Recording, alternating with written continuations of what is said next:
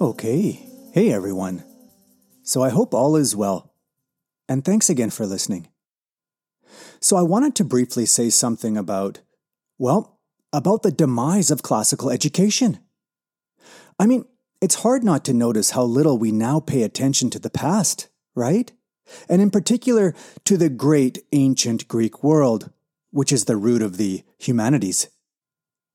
Now, some might say, well, what can I really learn from Homer and the like? That stuff's just not relevant for us today. Well, I beg to differ.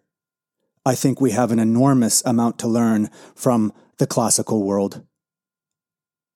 So, first of all, going back to ancient Greece introduces us to a world where it mattered to be able to speak well. Imagine that. A concern for speaking well. A concern for rhetorical and grammatical skill. And that mattered to them because theirs was a society where you had to actually go out into the world and persuade others of what you were trying to say and what you wanted done, especially in the assemblies. Because you were directly accountable for what you said, you had to have some substance.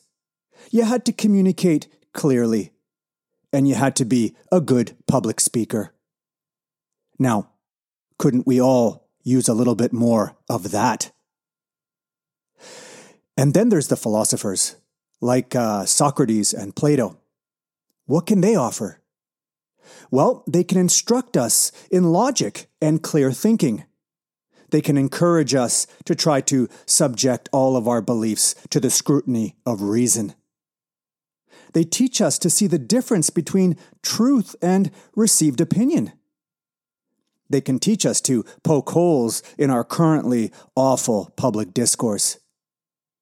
We can learn from the gadfly Socrates, who mercilessly probed his interlocutors instead of resorting to softball questions and political decorum.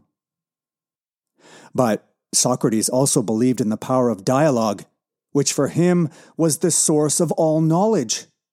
He believed that in a genuine dialogue, two people could actually learn from each other, help each other, and improve each other. Imagine that. And let's not forget, of course, that for him, the unexamined life is not worth living. A little reflection raises our level of existence. And in general, the classical thinkers ask us to think about values, not monetary ones. Greek philosophers and poets didn't worship wealth. No, they valued character and virtue above all, not profiles and personality like we do. And they valued wisdom, not expertise. And they valued justice, not the semblance or just the signaling of it. From the historian Thucydides and others, we can learn about democracy, which really the Greeks took to be nothing less than the full development and enrichment of the human character. And not only that, but for them, democracy meant everyday ordinary citizens participating in the duties of the government. It meant carrying out one's responsibilities to the city. In other words, this was a world where politics was really an overriding concern, which meant devoting considerable time and energy to civic affairs, to a concern for the good of the community and not just to personal aspirations. In our age of apathy and ignorance, surely this devotion and responsibility is something we can learn from.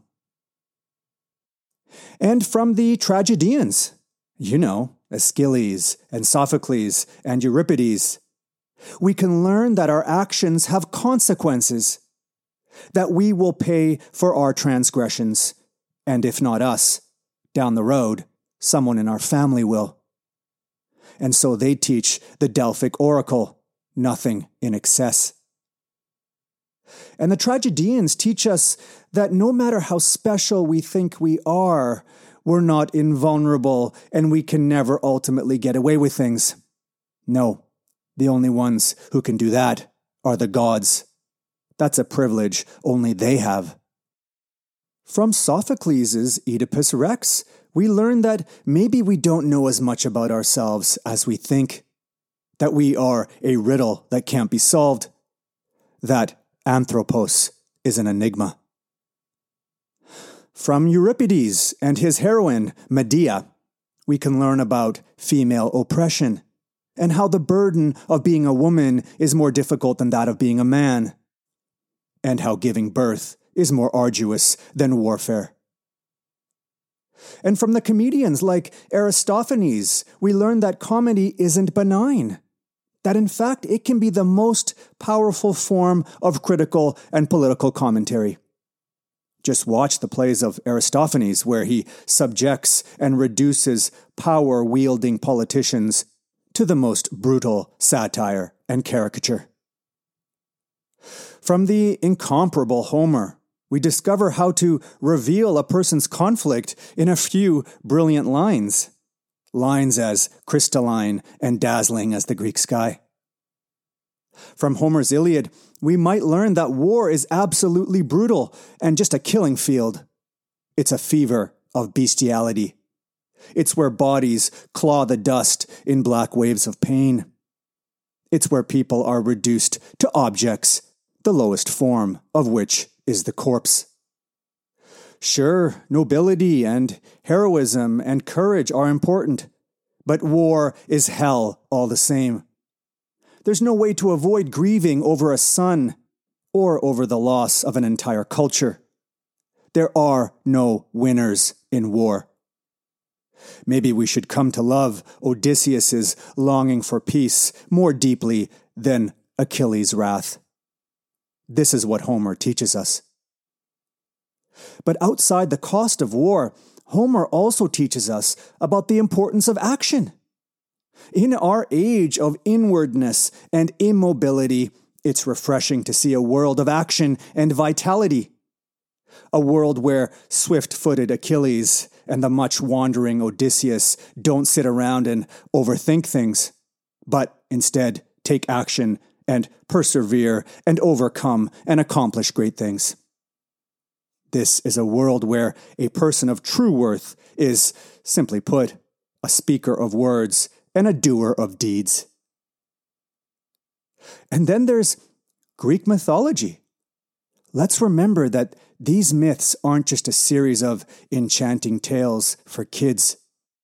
No, most of them can be described as psychological allegories that deal with the complex, subtle, and recurring problems of human existence.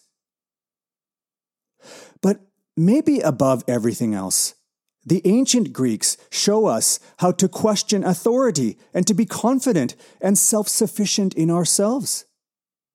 Whether it's Prometheus, who rebels against Zeus and the Olympian gods and steals fire for humanity, or Sophocles' Antigone, who refuses to concede to her tyrannical uncle's arbitrary order by burying her brother. The impulse to question and rebel against received opinion and authority is a powerful one, and it testifies to their burgeoning humanistic spirit.